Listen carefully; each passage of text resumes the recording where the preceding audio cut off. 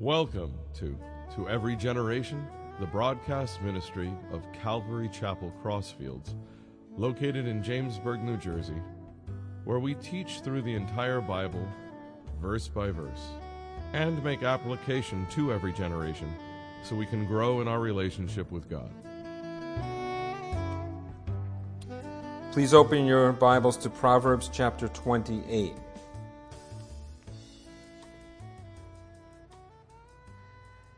As we continue with godly wisdom for everyday life.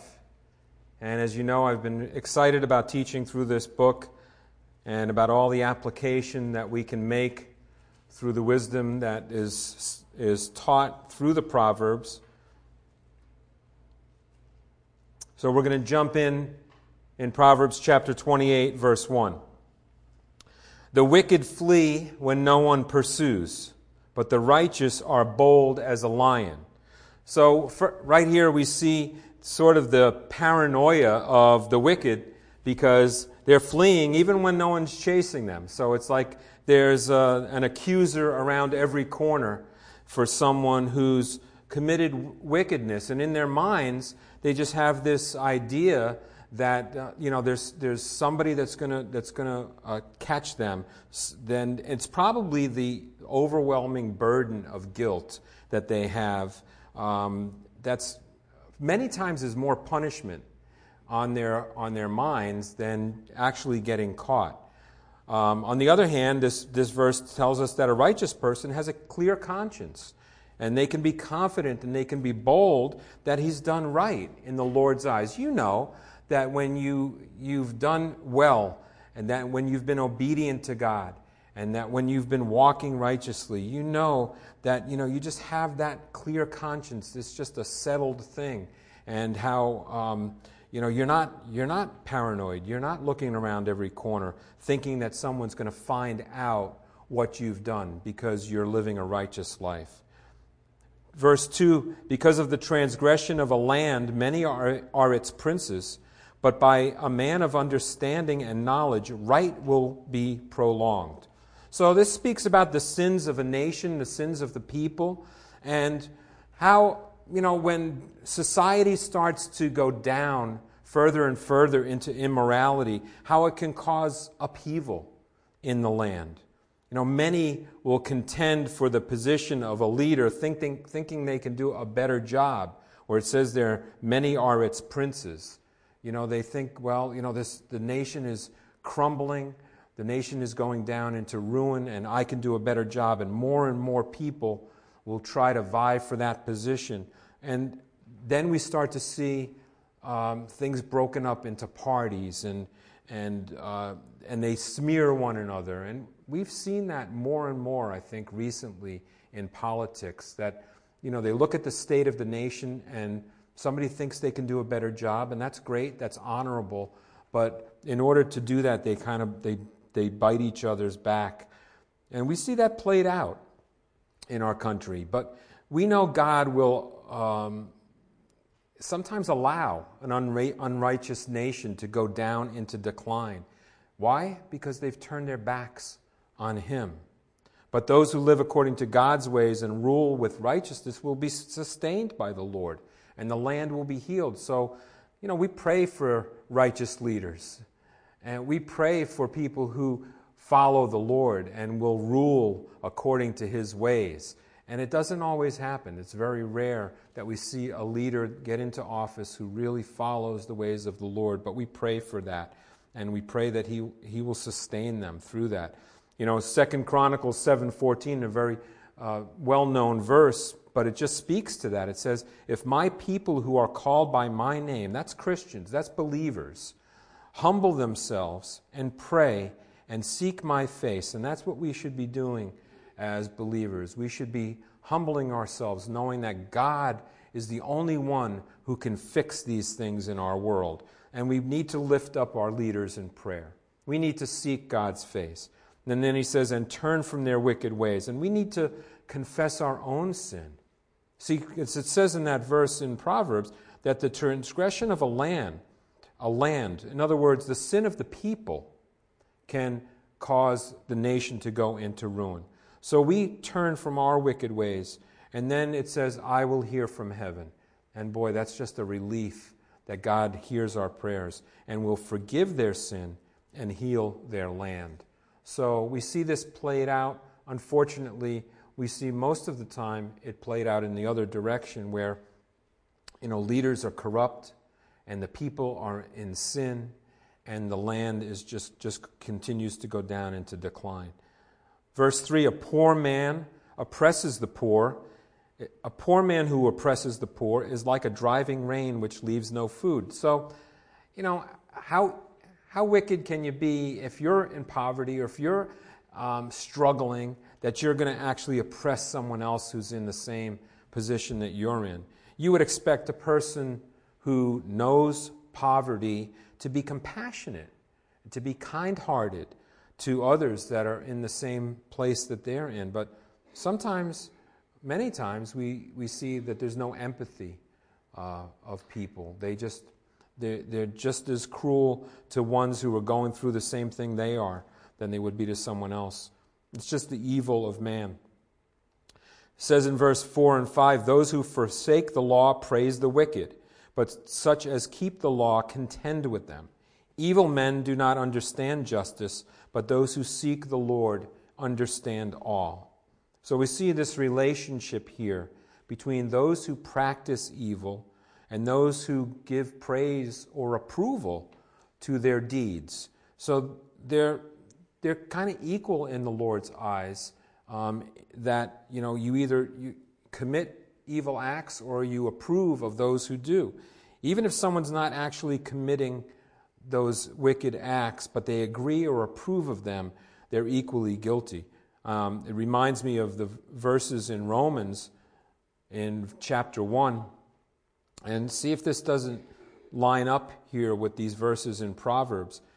In verse 29, Paul writes, being filled with all unrighteousness, sexual immorality, wickedness, covetousness, maliciousness, full of envy, murder, strife, deceit, evil-mindedness, they are whisperers, backbiters, haters of God, violent, proud, boasters, inventors of evil things, disobedient to parents, undiscerning, untrustworthy, unloving, unforgiving, unmerciful. So Paul's given an extensive list here of those who commit wicked acts, like it says in the Proverbs, those who forsake the law praise the wicked.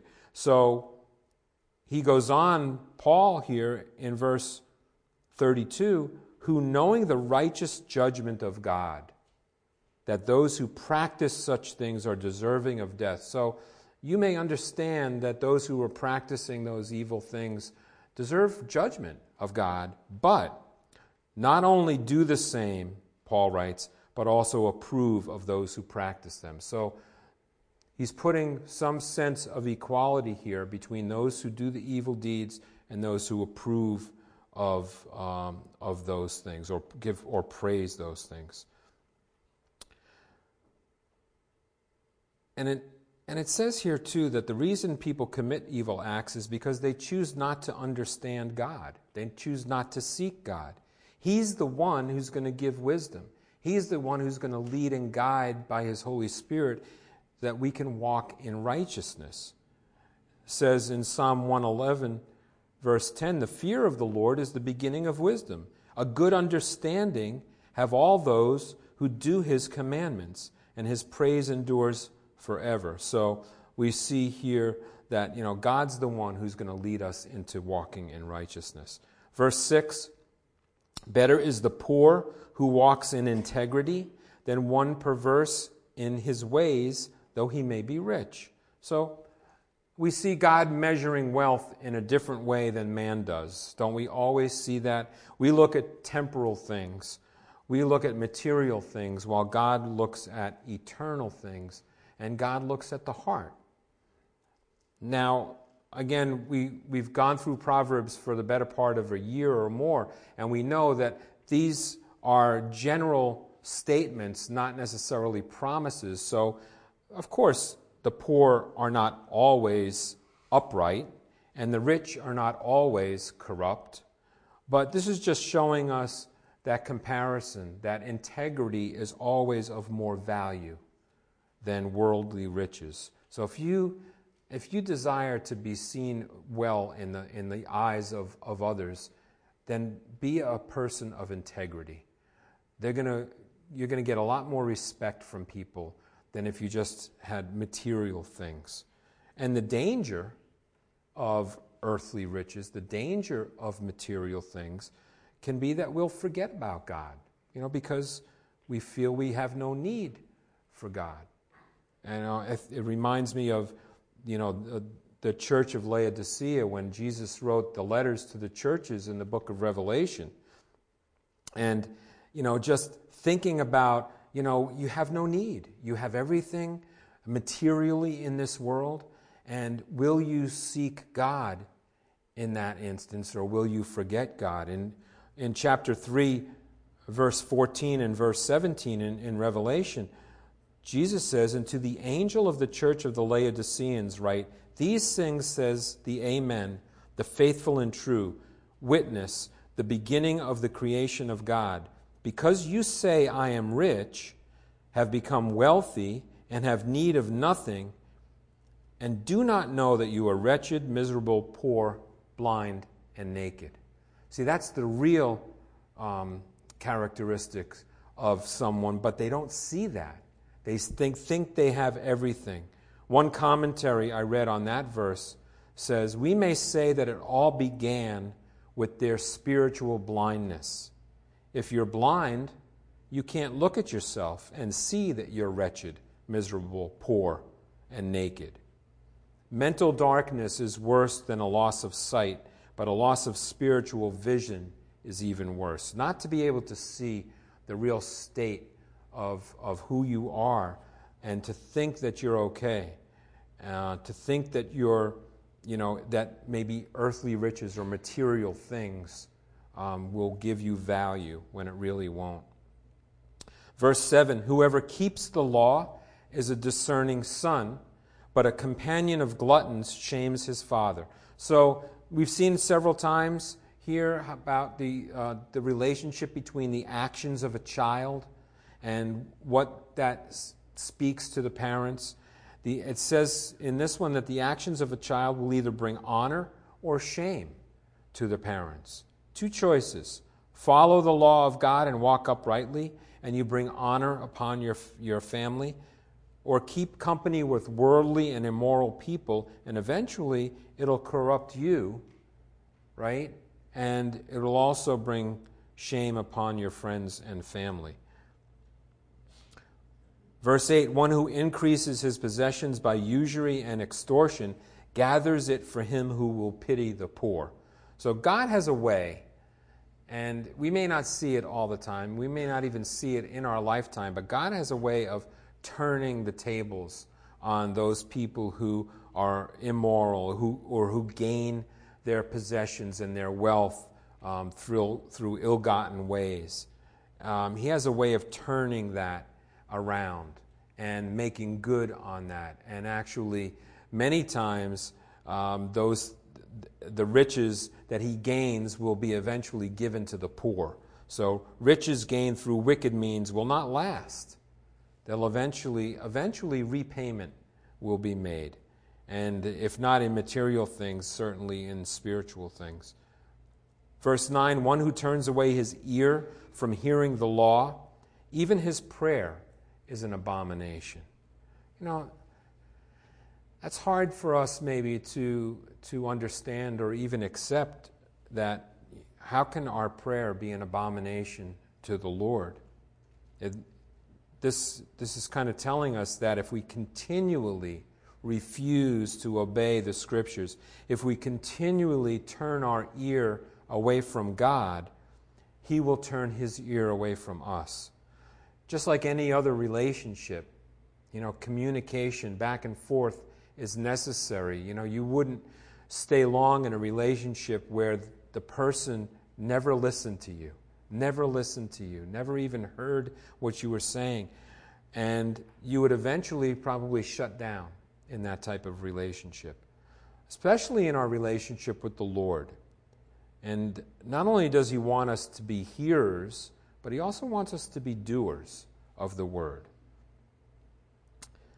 And again, it's hard for us to fathom that, our prayers would fall kind of on deaf ears of the Lord. But I think of Isaiah 59, verses 1 and 2, where it says, "Behold, the Lord's hand is not shortened, that it cannot save, nor his ear heavy, that he cannot hear." See, God is able to hear us. God is able to reach out and save us. But what does verse 2 say there? "But your iniquities have separated you from your God, and your sins have hidden his face from you, so that he will not hear." Not he cannot hear, but he will not hear. That's a scary thought. That's a scary thought, that we will get so deep into our sin, so deep into a lifestyle that's dishonoring to God, that he will stop hearing our prayers. We never want to get to that point. Verse 10, "Whoever causes the upright to go astray in an evil way, he himself will fall into his own pit, but the blameless will inherit good." So again, we've seen over and over how God is going to make things right. God is going to harshly judge the person who tries to tempt a child of God to fall into sin, to go astray. But also he will bless the one who does not succumb to that temptation. We have things coming at us, left and right every day of the week, things that can draw us away from God. And God's going to judge those who try to do that. But he's also going to bless the ones who are able to stay upright in their walk, even despite everything that comes at us in the world. Verse 11, "The rich man is wise in his own eyes, but the poor who has understanding searches him out." So again, another comparison here between the rich and the poor. And many times the person may be shrewd enough to attain material wealth, but he'll become so proud of his accomplishments and so boastful that he's wise in his own eyes. He thinks that because he was able to become wealthy, that he has some kind of wisdom beyond other people. Says, "But the poor who has understanding searches him out." The one who has wisdom, but not in material things, really is the one that has a treasure of much greater value than those material things. Verse 12, "When the righteous rejoice, there is great glory. But when the wicked arise, men hide themselves." When the culture is corrupt, when the culture is righteous, all men benefit from that. All men. But when the culture is corrupt, it causes good men to shrink in their influence. Sometimes we feel like, the society around us, the culture around us is just so corrupt that we feel like a heaviness on us. What can we do? What can we do? And we kind of shrink away from trying to influence the culture. But sometimes we look at the culture as this big grand thing, or society as this grand thing, and we see it as corrupt. But our influence is not in this grand scale for the most part. It's on a one-to-one. It's those people that we get a chance to speak to. It's those people that we get a chance to affect and influence for the things of God. So we may not see on a grand scale, a societal scale, things getting better, but that can't cause us to shrink away from doing good. We need to be courageous as Christians in this world that we live in. We need to stand up to the culture that's corrupting our society. If we don't do it, who will, really? Because everyone then will succumb to that to that corrupt way of life. The very, very famous quote by Edmund Burke, "The only thing necessary for the triumph of evil is for good men to do nothing." Imagine all of us who know the Lord, all of us who are walking with God and know the difference between righteousness and wickedness, imagine if we all just stopped talking, stopped trying to influence people, stopped trying to have an effect on a one-on-one basis with others. How much worse this world would be, really. So I'm encouraging you, keep it up. It may not look like there's much happening or there's much of an effect, but there is. Verse 13, he who covers his sins will not prosper, but whoever confesses and forsakes them will have mercy. Eventually, all sin will be dealt with and all sin will be revealed. A person may sin and think they've gotten away with it because they've covered their tracks and no one's caught up with them yet. But God will judge. God will judge. It says in Luke 12, verses 1 and 2, in the meantime, when an innumerable multitude of people had gathered together, so they trampled one another, he, Jesus, began to say to his disciples, first of all, beware of the leaven of the Pharisees, which is hypocrisy. For there is nothing covered that will not be revealed, nor hidden that will not be known. Everything eventually will be revealed. Sometimes we think, that evil thing that someone's done, they seem to skate. It will never come out. They've covered their tracks, and no one's ever going to find out. Well, first of all, God knows, and secondly, He's going to make things right.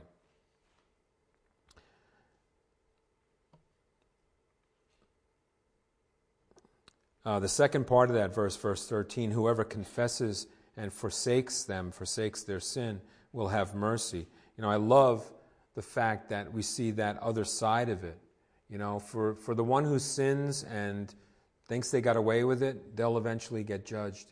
But for the rest of us who sin and know that God knows and know maybe that we've affected others, that we've hurt other people, when we do that and we confess, we know that we have restoration with the Lord. We know that God gives us a way of restoring our relationship, of getting right with Him. In 1 John 1:9, it shows us that. It says, if we confess our sins, He is faithful and just to forgive us our sins and to cleanse us from all unrighteousness. Boy, that just sounds like a fresh start. When we realize we've sinned, when we realize we've hurt somebody, and we go to the Lord and we confess our sins, boy, He's just always faithful. He'll forgive us and He'll cleanse us. That's what we need. We need that. We need that on a daily basis to move on, to be encouraged, to continue to do what we are called to do as believers. Verse 14, happy is the man who is always reverent, but he who hardens his heart will fall into calamity. So the happiness of a person is directly affected by his ability to walk uprightly and to live his life with a clear conscience. You know that. You know that you're happier. You know that you're more joyful when you have a clear conscience, when you don't have anything that's haunting you, something that you've done, something that you know is sinful. That just brings fear, it brings anxiety, it brings apprehension into your life. Then that's the norm for someone who hardens his heart against the Lord. That's the norm for someone who just is not going to confess, is not going to admit when they do something wrong. The next two verses are verses concerning the heart of the leaders of a nation.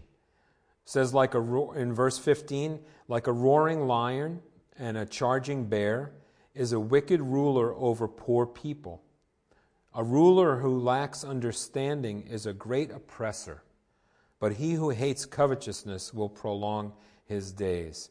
So a wicked ruler here, we see, instills fear into the people. We see some rulers throughout history who just instilled so much fear into the people that the people would just crumble and actually do things that they normally wouldn't do because of the fear that the wicked ruler instilled into them. He'll exert power. He'll exert dominance especially over the poor, especially over the ones that he feels he has more power over, because they don't have the recourse. They don't have the political clout to fight back. But a good leader is one who has wisdom, and he seeks to lift up the oppressed, not to stamp them down, not to make their lives harder and worse, but to lift them up. When Moses was filling positions, we talk about in the political realm, but we can also talk about leaders within the church. When Moses was filling positions to be judges over the people's issues, if you remember, he was overburdened with everybody coming to him and seeking counsel, that his father-in-law gave him some good godly advice to sort of spread the duties out to other people. In Exodus 18, verse 21, it says, "Moreover, look at the people that Moses' father-in-law Jethro told him to seek out. Moreover, you shall select from all the people able men, such as fear God." That's good. That's the beginning of wisdom. "Men of truth." That's good. They won't lie to the people. "Hating covetousness." That means they're not in it for money or for some kind of worldly gain. "And place such over them to be rulers of thousands, rulers of hundreds, rulers of 50s, and rulers of 10s. Those are good rulers. Those qualities are what we want in our rulers, not only in politics and in government, but certainly within the church. Hating covetousness was one of those characteristics. The next two verses, verse 17 and 18, speak of the consequences of sin. A man burdened with bloodshed will flee into a pit. Let no one help him. Whoever walks blamelessly will be saved, but he who is perverse in his ways will suddenly fall. So here they're talking about murder. They're talking about shedding someone's blood, certainly the most serious crime that we can think of. And it results in the most serious outcome. They're gonna flee into a pit, and no one's going to help him out. Eventually that's going to be the consequence of that sin. But any person who continues in sin, in wickedness, will also fall. So a lot of people get so accustomed to their sin that they believe that they're unshakable, that they believe that they will never fall. And in 1 Corinthians, Paul writes in verse 12 of chapter 10, Therefore let him who thinks he stands take heed, lest he fall. So we see that those who think that they've outsmarted you, or think that they're going to get away with it, and they become very proud in that, eventually they're going to fall hard. The next two verses, God is showing us here the importance of hard work and of patience in waiting for a good outcome. It says in verse 19, He who tills his land will have plenty of bread, but he who follows frivolity will have poverty enough. A faithful man will abound with blessings, but he who hastens to be rich will not go unpunished. So, just here speaking, very logically, very practically, you don't harvest the crops as soon as you plant the seed. It takes diligence, it takes hard work, it takes patience. So God is showing us that in all things, those qualities are necessary, and they will produce a fruitful life. If we're faithful in perseverance and in patience and in diligence, God will reward us. And the same is true in spiritual things. If we're diligent in seeking the Lord, He will reward us. It says in Hebrews chapter 11, verse 6, "But without faith it is impossible to please Him. For he who comes to God must believe that He is, and that He is a rewarder of those who diligently seek Him." Are you diligently seeking the Lord? Are you seeking after His ways? Do you desire Him on a daily basis to guide you and direct you in your life? Well, He's going to reward you for that. He's always faithful to do that. This next verse, verse 21, just showing us wisdom regarding being biased in dispensing of justice. Practical things. It says, to show partiality is not good, because for a piece of bread a man will transgress. So, there are some corrupt judges out there who, because they might know somebody or they can do them a favor, that they're going to rule in a certain way. And, for as little as a piece of bread, sometimes you can bribe someone to rule in your favor. They would rather receive some type of benefit in their own life and disregard the truth. And that's the most important thing for someone who's judging others.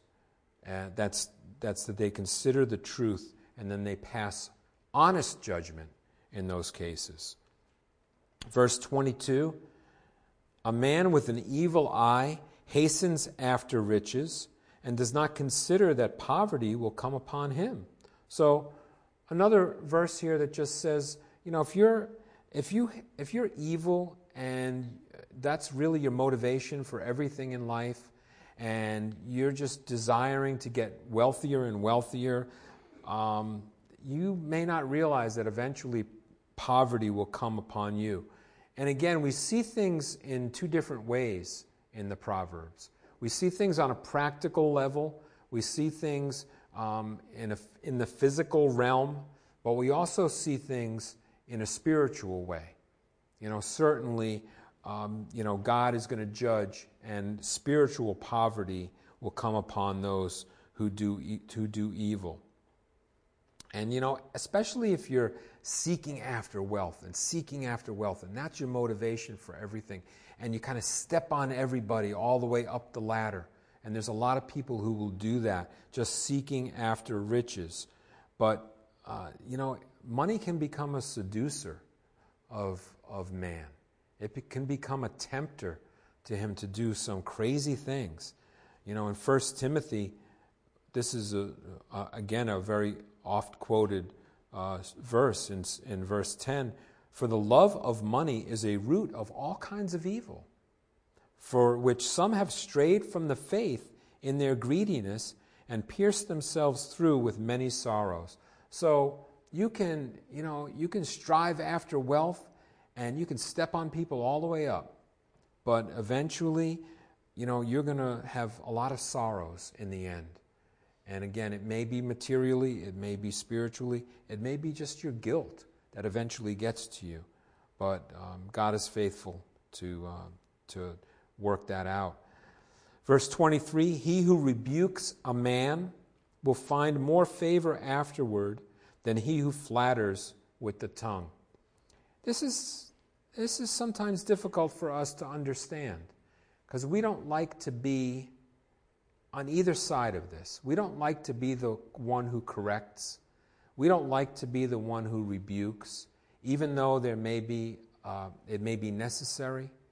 When we have a good friend who we have a good relationship with, and they're a believer, and we see them going down the wrong path, it's really our duty as a good Christian friend to show them and to point that out in love.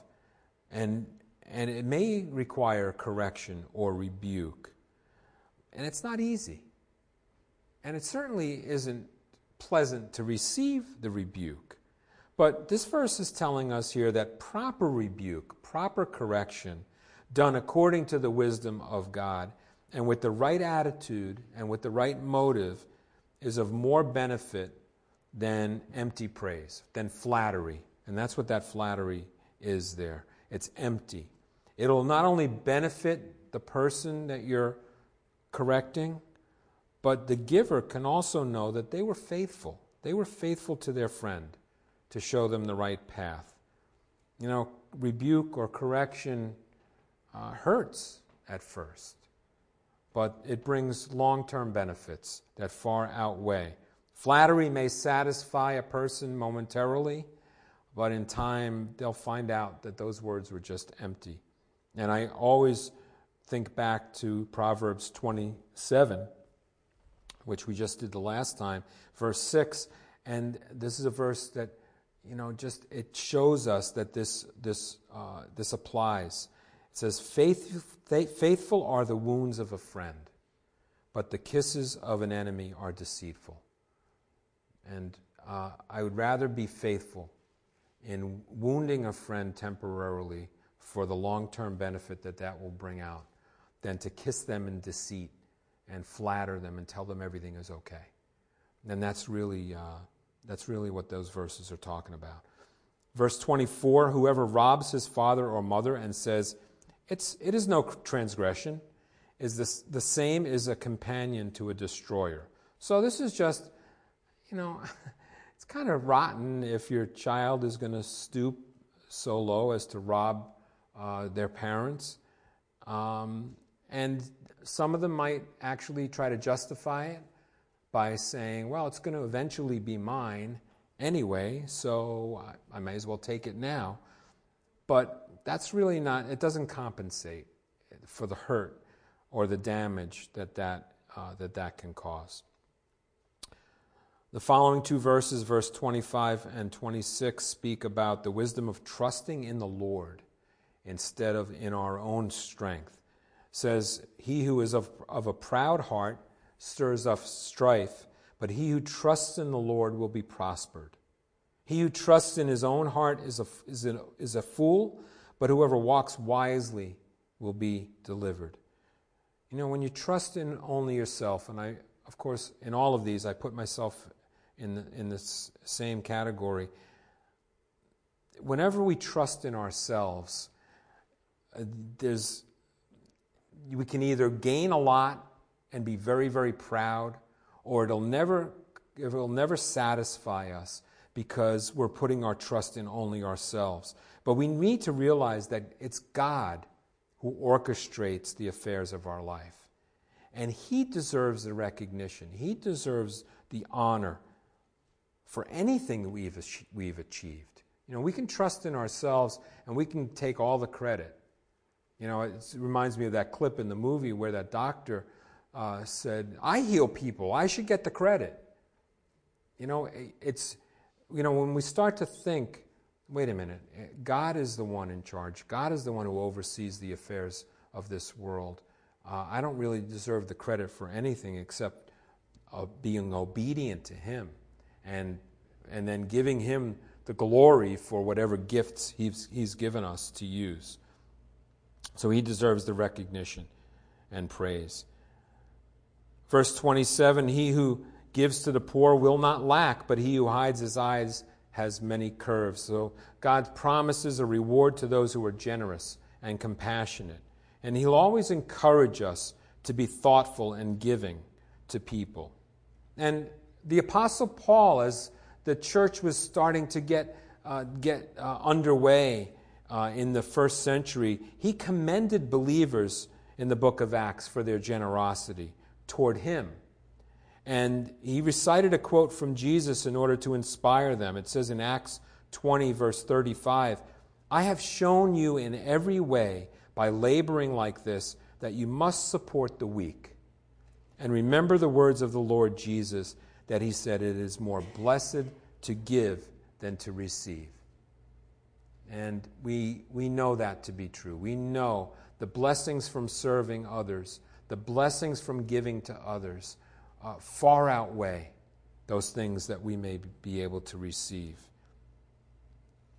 As we close up, verse 28, when the wicked arise, men hide themselves, but when they perish, the righteous increase.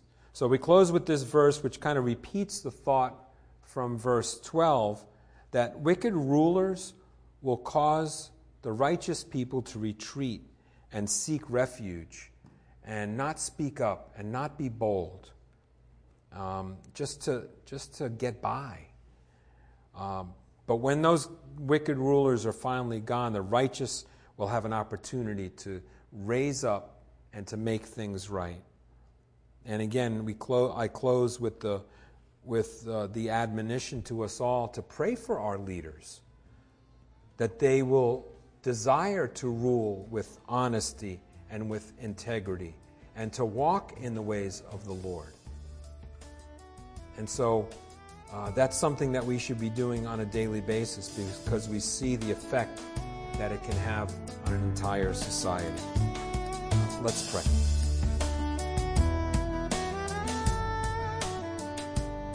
You've been listening to Every Generation from Calvary Chapel Crossfields. We're located at 15 Half Acre Road in Jamesburg, New Jersey. We meet for Bible study Wednesdays at 7:30 p.m. and Sunday service begins at 10:30 a.m. On Sundays, we have children's church for all ages, in addition to infant and nursery care. You can find out more about the ministry here at Calvary Chapel Crossfields by going to cccrossfields.org. Thanks for listening, and may God bless you.